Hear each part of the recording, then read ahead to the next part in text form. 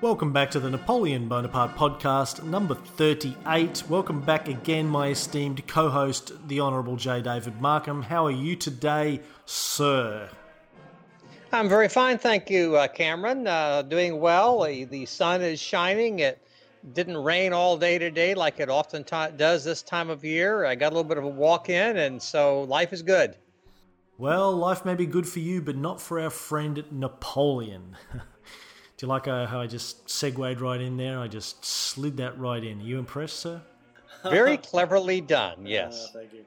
Well, thank you very much. So where we last left Napoleon, he was still holed up at the Elysee Palace in Paris, and there was a lot of deliberation going on by Joseph Fouché around who was going to run France after Napoleon's abdication in favour of his son, Napoleon II. What are you going to do to Napoleon today, David? Well, yes, just to sort of recap, after Waterloo, Napoleon has retired to Paris. The straggling army is slowly catching up to him. He has his staff put together.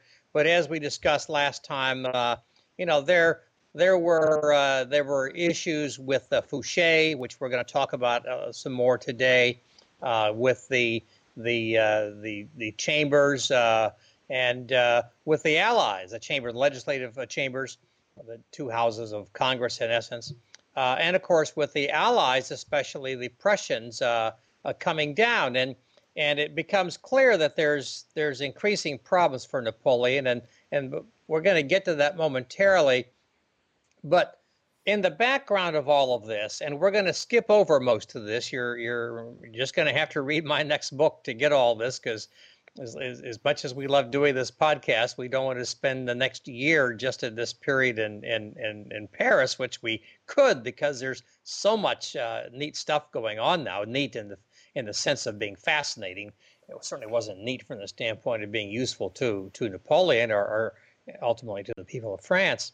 But Fouché and Talleyrand, along with perhaps Wellington, are in essence conspiring, and it takes them a while to sort of get to this, but they basically are conspiring to bring Louis XVIII back to the throne. And there's a few quotes that I'd like to sort of use to entice our readers to either just find some other source to read on this, or obviously better yet, buy my book when it comes out. Napoleon's the road to St. Helena, Napoleon after Waterloo. At one point, Fouché and Talleyrand are with the incoming Louis XVIII, and Chateaubriand is there among others. And on the 6th of July, again, this is ahead of where we are in the story, Talleyrand presents Fouché to the king. And Chateaubriand, who's very conservative, nevertheless writes, "It was vice leaning on the arm of crime." The trust, which I love, that's one of the greatest little phrases in all of history. Vice leaning on the arm of crime. The trusty regicide on his knees put his hands, which had pushed Louis XVI head under the knife, into the hands of the brother of the martyred king. The apostate bishop was guarantor of the oath. So this is the kind of wonderful stuff, again, in quotes, that's going on, and Chateaubriand says it very well. Meanwhile, Wellington is making it clear all along that Napoleon is not to be allowed to escape, and we'll get to that in a little bit later. But I wanted to give you two quotes of some interest. The first quote is by Count Molay, if I recall. No, Count Savigny talks about Fouché eventually disbanding the provisional government and leading the way for Louis to return. He says, this was Fouché's final lie and final treason, because no more now than in 1814 did the Allies intend to impose on France a regime contrary to the wishes of the nation. Thus, the Restoration was besmirched with an initial stain that it was never able to wash away. Our fine Duke of Otranto, that's Fouché, had thus worthily crowned his work by succeeding in one single act in betraying the cause of the revolution out of which he had come, the cause of the empire which had brought him his highest honors, and the cause of the monarchy where he hoped to find a dominant place for himself. So that's doing pretty good when in one operation you can do all of these things. And Fouché, of course, is not alone in being condemned by not only historians since then, but also his peers. Count Molé has a wonderful description of Talleyrand's questionable career that I thought I would start out. Of all the ex-ministers, Monsieur de Talleyrand was the only one who joined the opposition. He has a weakness for ministerial power and will never find himself shut out without experience a violent longing to be in again. What a strange destiny is his, passing from treachery to treachery, from perjury to perjury, he finds himself once more under the banner of loyalty.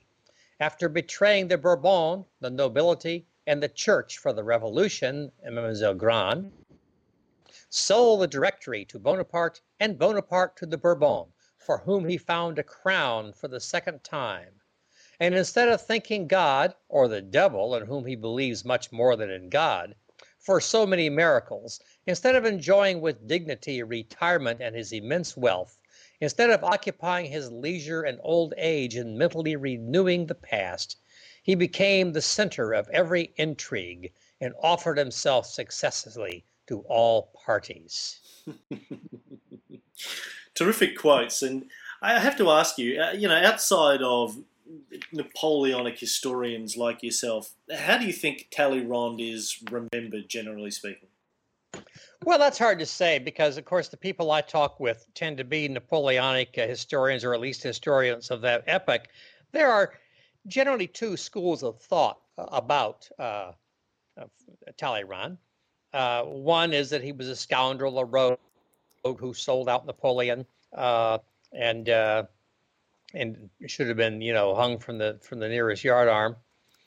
The other is that he is the ultimate survivor, and that whatever else can be said of him, as things changed, he was able to, as we might say, roll with the punches. And then, sort of as an addendum to that second approach, a number of people think that Talleyrand was loyal to France, that yes, he may not have been very loyal to Napoleon, but when he left Napoleon because he felt it was in the best interest of France. I've got one or two very good friends who believe that very sincerely. My retort is that Talleyrand was loyal to Talleyrand and really to no one else, that he did what he thought was best for Talleyrand, which meant to be supportive of the emperor sometimes and to conspire against the emperor other times. As our listeners have, I'm sure by now, figured out over the last 2 years, I'm not a big fan of Talleyrand, even though I respect his obvious abilities, and he certainly was a survivor. I completely agree with that. I think he was also a traitor. And as bad as he was, Fouché was generally worse. Can I read you one description of Talleyrand? Oh, please. I saw this book in a local bookstore the other day. It's fairly recent. I think it's a 2006 publication called Napoleon's Master, A Life of Prince Talleyrand by David Lauday. I've got that on my shelf too. I haven't read this one. I read the Duff Cooper one, which was sort of the classic on Talleyrand, I think. But this is looking at Amazon, and the editorial review from Publishers Weekly for David Lauday's book says, Charles Maurice de Talleyrand Périgord was a diplomat for all regimes. He had major French governmental posts, including brief stints as Prime Minister for nearly 4 decades. During the post-terror phase of the French Revolution, and then under Napoleon and the Bourbon King Louis XVIII. As portrayed by Lauday, a former correspondent for The Economist, Talleyrand was a womanizer. He and Gouverneur Morris, then the American ambassador to Paris, competed for the same mistress, and a money grubber with a certain aristocratic hauteur. Yet, Talleyrand was gifted at diplomacy. He was patient, an exceptional listener, and most important, a conciliator. Having had an exceptionally close relationship with Napoleon, he came to staunchly oppose the emperor's insatiable ambition and even committed near treason in his complicity with Austria and Russia against Napoleon. Laudet devotes appropriate space to Talleyrand's finest moment, the 1815 Congress of Vienna, where his skills steered the assembled diplomats to allowing France to remain an integral part of the concert of Europe. It kind of almost sounds like they're making him up to be a good guy, apart from being a womanizer or a money grubber.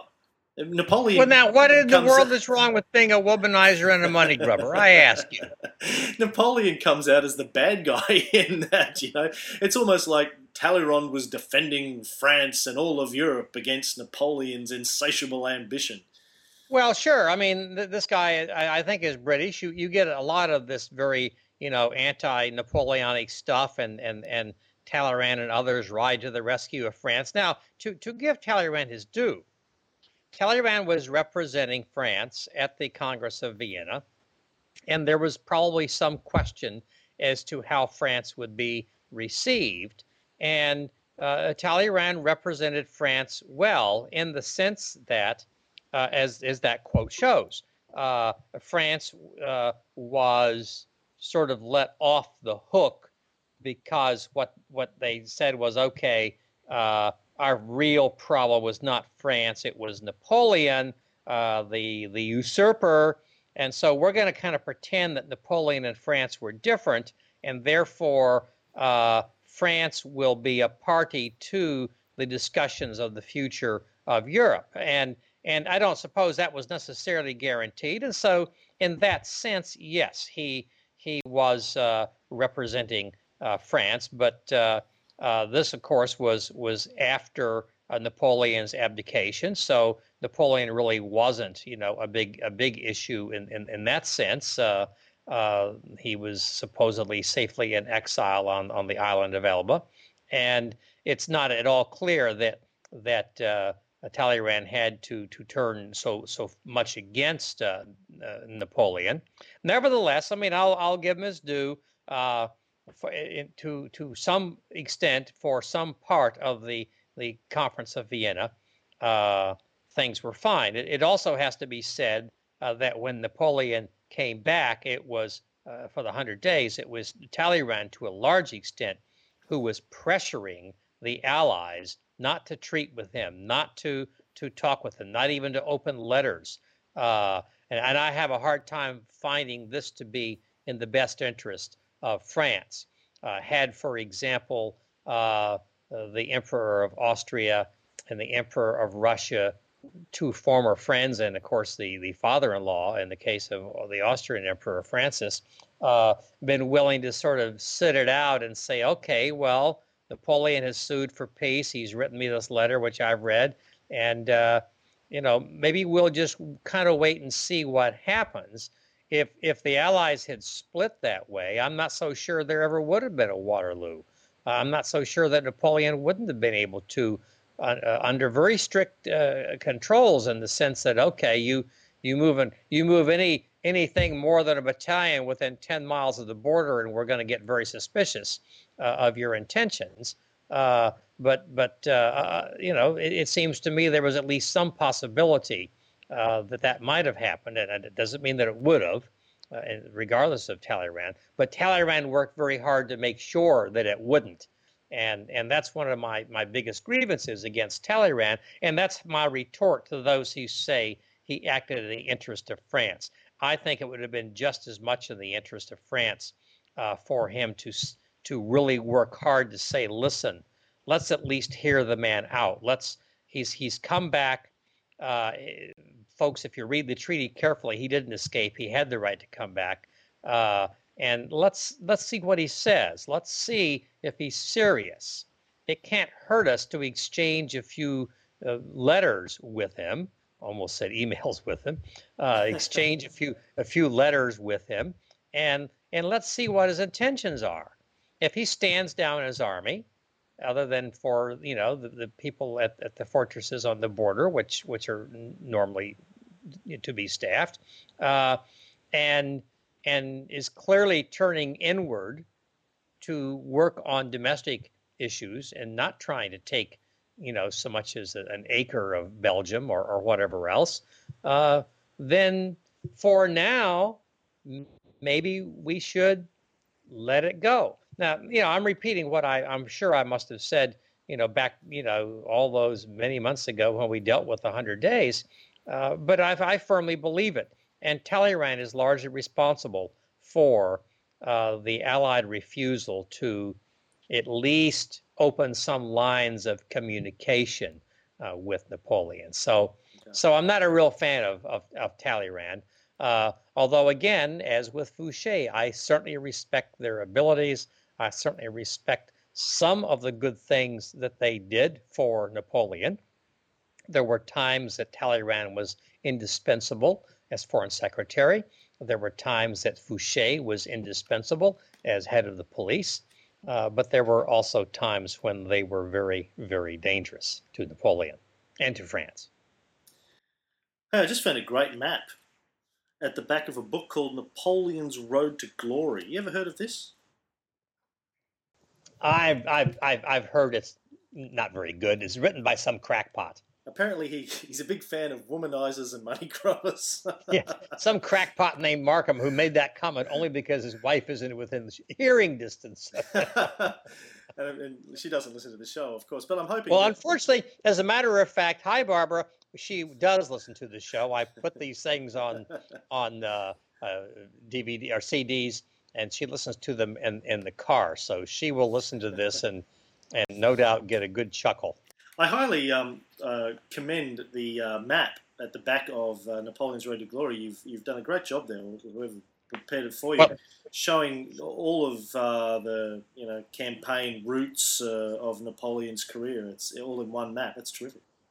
That is an outstanding map, and I can say that because I did not design that map. The publisher, Brassey's, was able to put that map together. I think I sent a few samples of maps that showed one thing or another, and they put it all together. And I agree, it's well done, and yet another of the many reasons to buy Napoleon's Road to Glory. So at the end of the last episode, we had Napoleon abdicating for the second time on the 22nd of June, 1815, in favour of his son, Napoleon II. I think that's where we got up to. And I think Fouché had been appointed head of the provisional government, but I'm not quite sure. I believe I told the story, with Carnot and Fouché, and how Fouché outfoxed everybody and got himself to be made head of the provisional government. Now he's still, the head of a committee of five, and some of our listeners might say, well, so what? So he was the head of the government. He'd still be overruled. But I'll remind you, of course, that in theory, Napoleon was merely first consul out of the three consuls, and we all know how much power the other consuls were able to exert over him once that occurred. So Fouché is, to a very substantial degree, running the show right now. He had been running it before, although by pulling strings, although a lot of folks didn't realize their strings were being pulled. But clearly he's now in charge, and this is a really bad time for Napoleon on a lot of different levels. First of all, as we've already seen, and we'll see, for the next several episodes, there's a great deal of indecision on Napoleon's part. I've given papers on Napoleon's indecision in Russia, delays and indecision in Russia in 1812 that really led to his downfall there, and I think we talked about some of those on the show. There were also some delays and indecision even in the campaign in the Holy Land in 1798 that didn't do him any favors. As much of a man of action as Napoleon always had been, there were some occasions where he didn't really seem, in the words of one of the books on this period, which didn't seem to understand which way to turn, what to do, where to go, and how quickly to do it. At any rate, so he's sitting in the Elysee Palace, and he's getting a lot of advice from Hortense, his stepdaughter, Madame Mère, his mother. It was very clear, though, that the longer Napoleon stayed in Paris, the less control he would have over his fate. That, between the government now in the hands of someone who, to say the least, was not loyal to the emperor, and the Allies getting closer and closer, led in the vanguard, of course, by the Prussians, led by Field Marshal Blucher, who would have Napoleon shot on sight if he had anything to say about it. So there was a lot of discussion about what to do. One of the possibilities was, of course, going to England. The royal family had been to England. Other people have gone to England and sought political exile. That was a possibility. Hortense was, among others, was not very favorable toward that, but she did seem to think that America would be a good idea, the United States. But he had to go quickly. I mean, time was running out. Other suggestions included that maybe he could go to Austria.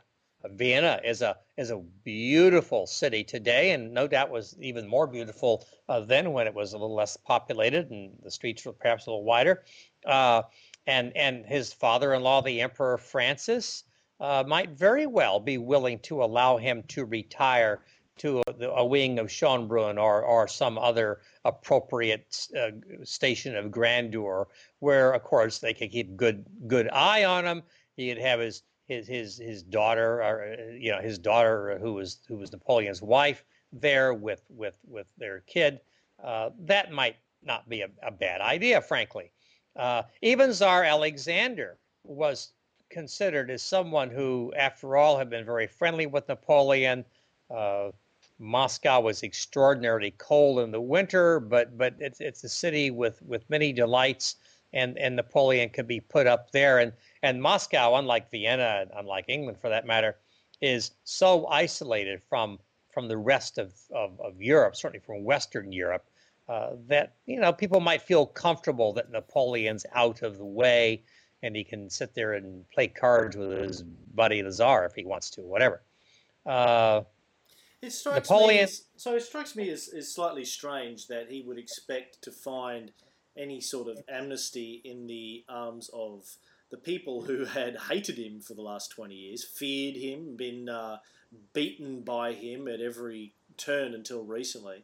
Is this kind of a Godfather, keep your friends close but keep your enemies closer thing?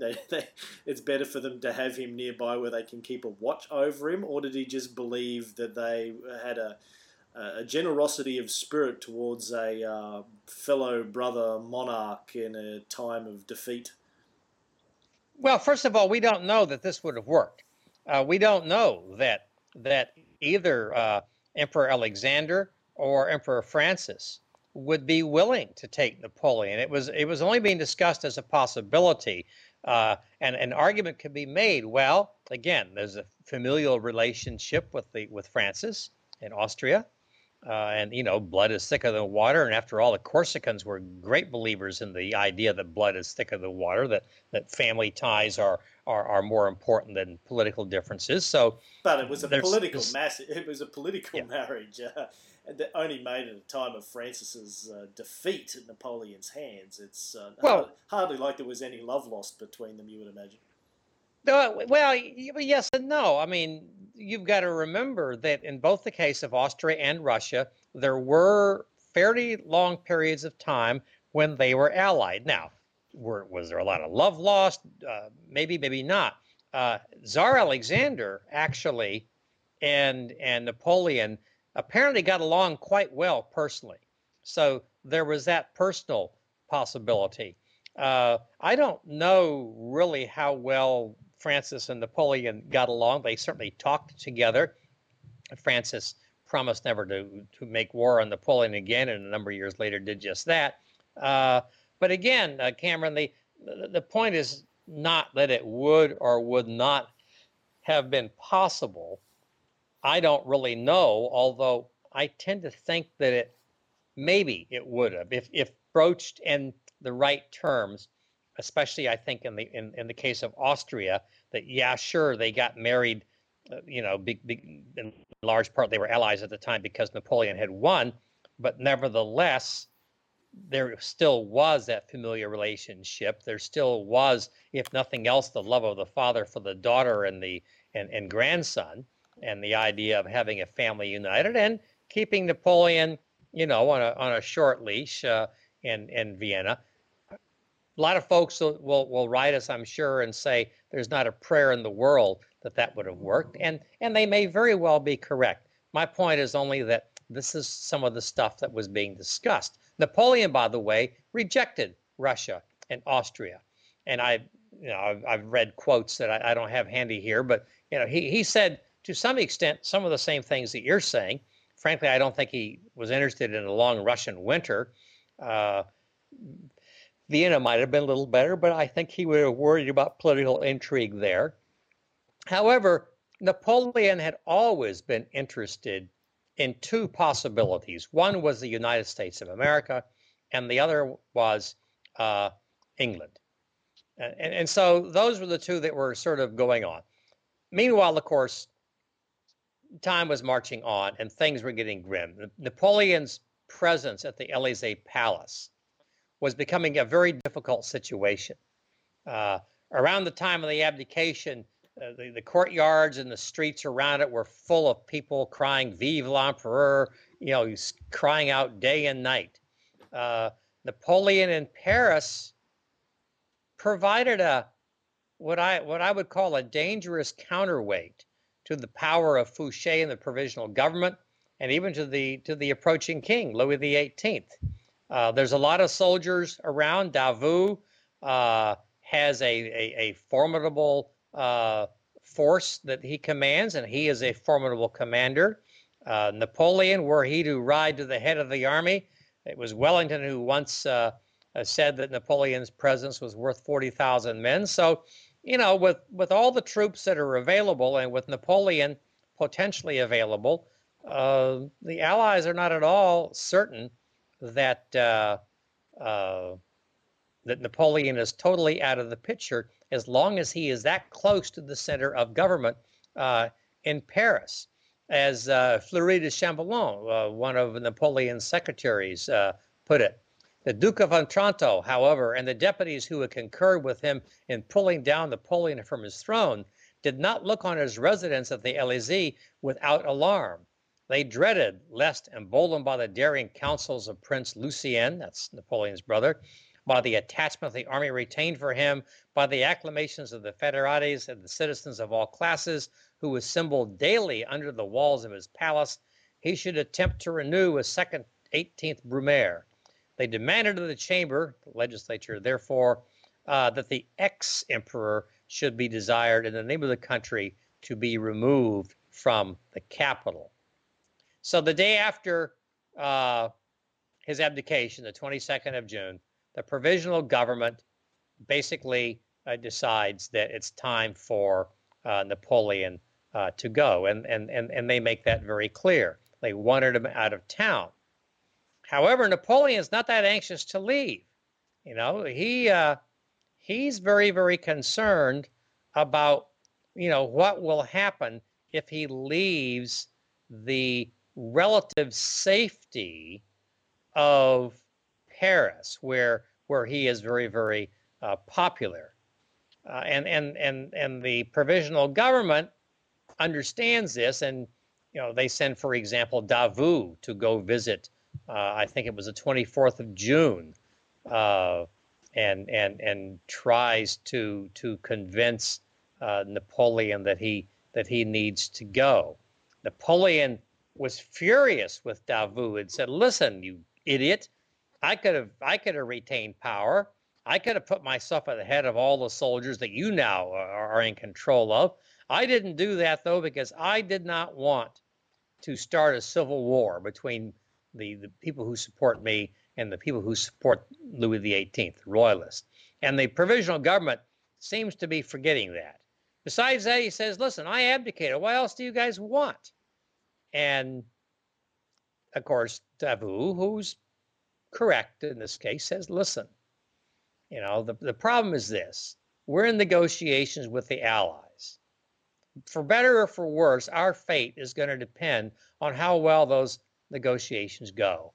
And yeah, you've abdicated, but listen, sire, you're still sitting here down the street from the provisional government in the center of the action, ready to, on a moment's notice, do something, at least in their eyes.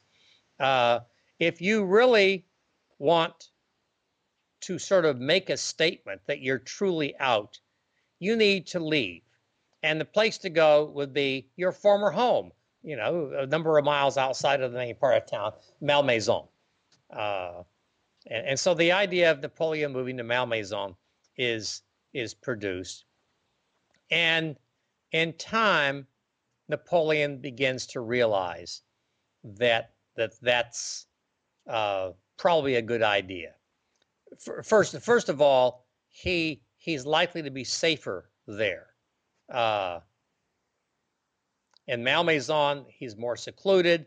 He could have a personal guard. He would have lots of warning of someone coming, and it would be more difficult for someone in Paris to take action against him. And they were particularly worried, obviously, about Fouché. And so on the evening of the 22nd, time he abdicated, he requests, and this shows you he is planning ahead. He requests a decree, the Minister of Marine, to place 2 ships at anchor near Rochefort, which is a lot further south, at his disposal for travel to the United States. So he's now decided he's going to the U.S. He requests that these ships be put at his disposal. And the next day, the 23rd, he sends General Bertrand to apply to Fouché for passports to leave France to go to the United States. Napoleon understands things are difficult. The Allies are coming in. You can't trust the government. There's probably an assassin behind every lamppost. And just as importantly, in many ways, slowly but surely, the British are beginning to close off the French coast. There are patrols. Even as early as the 3rd of June, the British had sent Captain Maitland and the Balatheron to go down toward the Ile d'Aix, which is an island in the bay of Rochefort in southern France. So he's really starting to get to be in the middle. On the one hand, the government wants him out of Paris and, in fact, out of the country. And the British are taking steps to keep him from leaving. Now, it's normally a monarch, a deposed monarch, is usually allowed to, settle where they want to, go to England, go to Vienna, wherever. But all things considered, this is not normally. They didn't allow him to go where he wanted to the first time he abdicated, even though they gave him Elba and made him the Emperor of Elba and so on. This wasn't something he had asked for. This is what they gave him. And now, having come back, escaped in the view of some, come back quite legally in the view of those who actually read the treaty, the fact is they were likely to be even harsher on him, and he understood that. So he realized he had to get out, but he also realized that he needed to get out legitimately. He didn't want to have to become an illegal immigrant, as it were. He needed, in order to get through the countryside and through the military postings, at least in theory, he needed to have passports, internal passports. More importantly, he needed to have passports that would allow him to leave the country. And in theory, Fouché could do that. As the head of the provisional government, Fouché could issue the passports. He did, after all, issue passports to Marshal Ney. But in reality, one could argue that maybe he needed passports from the British that would allow him to get past any British blockade. There's some question as to which he actually needed, and that's going to play a very, very important role in what happens as we go along. So Napoleon prepares to go to Malmaison. He writes various letters to various people and proclamations to the army, and he gets Bertrand to arrange for a collection of books to be prepared, all sorts of things on his own history, and works on America and so on. I mean, he's quite interested in learning more and more about America. He wants a complete set of the Moniteur, the best encyclopedia, the best dictionaries, and it's going to be sent to America. I mean, the whole thing is designed to go to America, and so once that's done, on the early afternoon of the 25th of June, Napoleon leaves the Élysée Palace. He leaves very quietly. He rides in Marshal Bertrand's carriage. They go by the Champs-Élysées while Napoleon's carriage goes the other direction down the Rue Faubourg Saint-Honoré with Generals Gorgona, Montholon, and Comte de Lacaze. All of it's a ruse, to throw any potential assassin or spy or whatever, out of kilter. Once they get out of town, Napoleon switches to his carriage. Count Montholon writes, Napoleon was acting almost as though he were a fugitive. It's really a very melancholy, very sad event, and the next number of days, or really weeks, are going to be very sad and melancholy as well. Marchand, in the meantime, stays behind to collect personal effects. He gets images of, Napoleon's sons, some artworks, his favorite silver washstand, which I've seen. It's a magnificent thing. And he visits Marie Waleska, Napoleon's Polish mistress, and arranges for her to come visit the emperor the next day. His carriage, I write, his now groaning carriage leaves and makes its way to Malmaison. So he gets to Malmaison. He's greeted by his loyal stepdaughter Hortense, who had encouraged him to go there, of course. And she took some risk. The Allies had left her alone. They had let her retain titles, and she lived at Malmaison, her now deceased mother's home. And by allowing Napoleon to come there, she is, at least in some regards, taking risks. On the other hand, she's helping the Allies out of a difficult situation by giving Napoleon a way station, as it were, on his journey out of the country or wherever he's going. She even sends her children off to stay with a friend so that she can devote all of her attentions to Napoleon. And then there's, speaking of melancholy, there's the question of Josephine. This had been their love nest. This had been the symbol of Napoleon and Josephine's marriage. This had been something he had bought with his own money. Josephine had put in magnificent gardens, had one of the world's best collections of rare roses.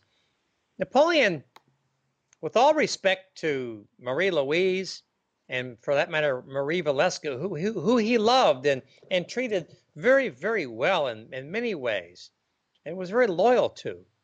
But I really don't think he ever really stopped loving Josephine. It was a very special relationship. Of course, to lots of people in the army, Josephine was the good luck charm for Napoleon. And when they divorced, the empire was at its peak, and it went all downhill from there. And a lot of folks, rightfully or wrongfully, blamed that on the divorce. Josephine or rather, excuse me, Hortense had been asked by Napoleon not to put him up in Josephine's suite. That would have been too much to take. That would have been just too emotional. But, nice try. It didn't really work. Josephine's influence was everywhere you looked. Napoleon loved to go and walk in the garden with all the roses. Well, how the hell do you not think of Josephine when you're walking in a garden? Uh, you know, when someone's associated so much with some beauty like a rose garden, you cannot avoid thinking of her whenever you are in that rose garden. It's like my own yard and the ravine that we have in our property, where my wife spends so much time. If I can't go out there now to mow the lawn without thinking about all the work that she has put, how much of herself she has put into this yard. Uh, he comments to Hortense, as she relates in her memoirs, "Poor Josephine. I cannot become accustomed to this place without her. It always seems as though I were going to catch sight of her behind the next hedge, picking the flowers she loves so dearly. Poor Josephine. It is true she would be very sad if she could see the way things are going at present. There was only one subject we ever disagreed about, her debts. How I used to scold her about them. She was certainly the most charming person I have ever known. She was a true woman with all the qualities that word conveys, quick, lively, and so good-hearted.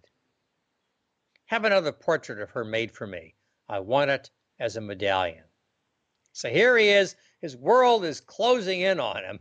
It's going to hell in a handbasket, and he's asking for his wife, for his stepdaughter Hortense, to make another image, another miniature portrait of her for a medallion. And of course, another issue was security. There's only a relatively handful of armed men hanging around. They're not particularly well organized. Of course, they will fight to the death. But if a company of goods or a battalion of regular army soldiers comes to capture Napoleon, his safety is questionable. But then, late in the day on the 25th, General Nicholas Becker arrives and asks to see Napoleon. Now, this is a huge development. Earlier in the day, the provisional government had given the following letter to the good general. "Please be advised, the government commission," that's the temporary government, "has named you to command the guard of the Emperor Napoleon at Malmaison. The honor of France requires that his safety and the respect owed him be assured. The interest of the nation demands that malicious people be prevented from using his name to foment trouble. General, your acknowledged character is the government's and France's guarantee that you shall fulfill both tasks. You are invited to proceed immediately to Malmaison, take command of the guard, and take all dispositions required to accomplish these goals." And the letter is signed by Davout. Well, Becker's arrival is good news and bad news. The good news was that the provisional government had recognized the need to provide security, and it sent, frankly, a good general to take command of the Imperial Guard members who were protecting Napoleon. This gives Napoleon and his entourage, his stepdaughter, etc., some assurance anyway that the provisional government wasn't planning to harm Napoleon. Okay, they're sending an honorable general at the behest of Marshal Davout to provide protection. The bad news, of course, was that this action made it very, very clear that Napoleon was no longer master of his own destiny and was, in point of fact, a prisoner. No matter how polite Becker was, and by the way, he treated Napoleon exactly as though Napoleon were a reigning heir, with all possible respect and dignity. All that said, the basic fact that he was no longer master of his own destiny, couldn't couldn't be denied. It was very clear that Becker's primary mission was to get Napoleon out as soon as possible and to escort him on his way out. Of course, Becker's presence also, it's pretty clear that Becker was going to report to Fouché, and Fouché would be kept advised of everything that was going on. Becker, by the way, had actually risen to a high rank under Napoleon. Had made some criticisms of Napoleon's decisions, which resulted in him being put on half pay, which is usually a bad indication for one's career. And indeed, he later retired. But after Waterloo, Napoleon reinstated him to serve in the defense of Paris. So Napoleon had brought Becker out of retirement just weeks earlier, in order to days earlier, really, in order to help defend Paris against the Allies. Becker, like any general, that's probably the last assignment he wanted, was to be sent to take care of Napoleon. But Davout insisted, and Davout wanted someone good to protect Napoleon from any potential vengeance or whatever. Davout's loyalty to Napoleon can be questioned, certainly, but he had no reason at all to want Napoleon harmed, and so this was a good move, as far as I'm concerned. Anyway, so Napoleon is at Malmaison. Now he's got some protection. He visits with all these friends and associates. His brothers Joseph, Lucien, and Jerome are coming in and being very supportive. He's got a whole list of military and political supporters.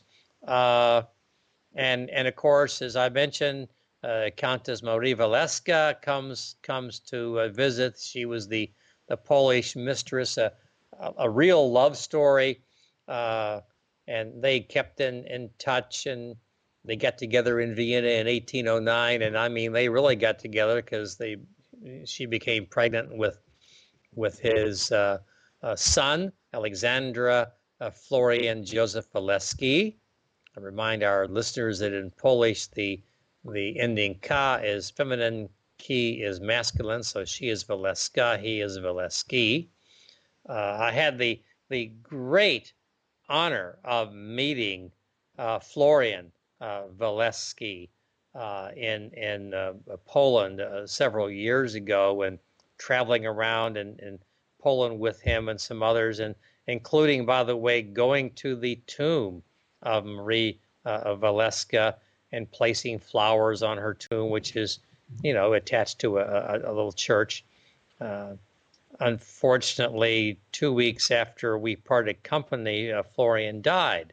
But it was so neat to know and become friends with. He described me as his good friend, and I was honored beyond imagination to do all this with a direct descendant of Napoleon, because all the other Napoleonic heirs out there are through his brothers, because of course he had no direct heir through Josephine or Marie Louise. And so the Charles Napoleon and some of the others who were there are through Napoleon's brothers. But those who are descended from his liaison with Marie Waleska are in fact direct descendants. And there's still, I think, a couple of Waleska brothers. Florian was one of 3 or 4, and they're out there. I've not met them. So there are still direct descendants of Napoleon Bonaparte living in the world today. And I had for a few wonderful days an opportunity to get to know one fairly well, and he was quite a marvelous fellow. So they meet on Wednesday the 28th, and Alexander Waleski, the young son, relates the atmosphere was very sad. I can still see the emperor, every single feature of his face. He took me in his arms, and I remember a tear ran down his face. But I cannot recall what exactly he said to me on that occasion. At any rate, it must have been a very, very emotional kind of thing. Napoleon, as you can well imagine, was becoming more and more depressed. Part of it was the memory of Josephine, but part of it is just the, how the mighty have fallen. All things considered, the roller coaster that Napoleon has just been on must have been absolutely astounding in the toll it would take. The giddy glory of the return of the route Napoleon and being carried into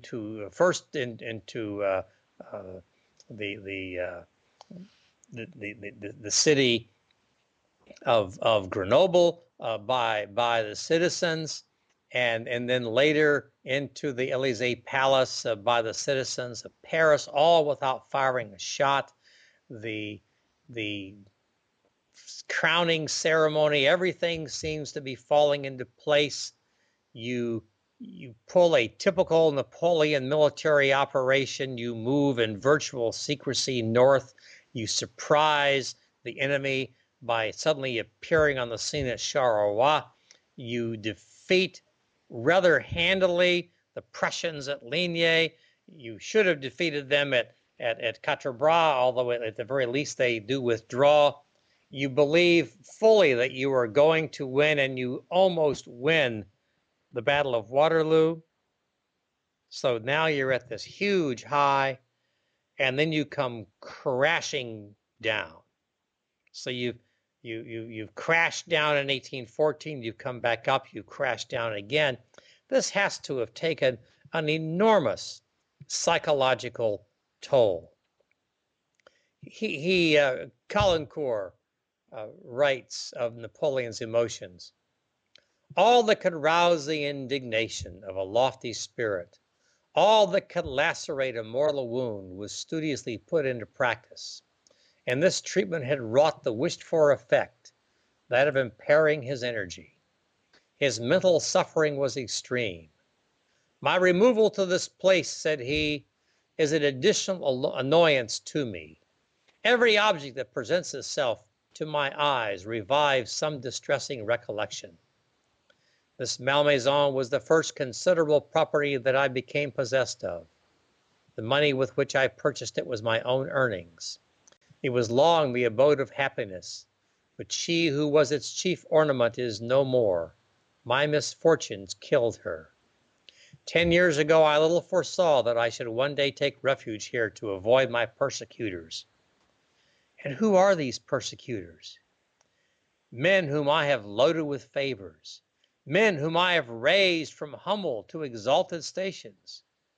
I made myself what I was, but they are only what I made them. What recollections I shall carry with me from France. So as you see, Cameron, it's quite a melancholy time. Yeah, that whole story of seeing Maria Valesco and their son for the last time must have been very emotional, as well as everyone else he's leaving behind. I mean, this whole idea, the great tragedy of Napoleon going from, the man towering over Europe for so many years and having it all stripped away from him, not just the crown and the throne, but he's, literally being torn away from everyone he loves, his family, his children, his wife, his lover. Josephine's dead. It's a very sad tale. We still haven't got him on the boat, though, David.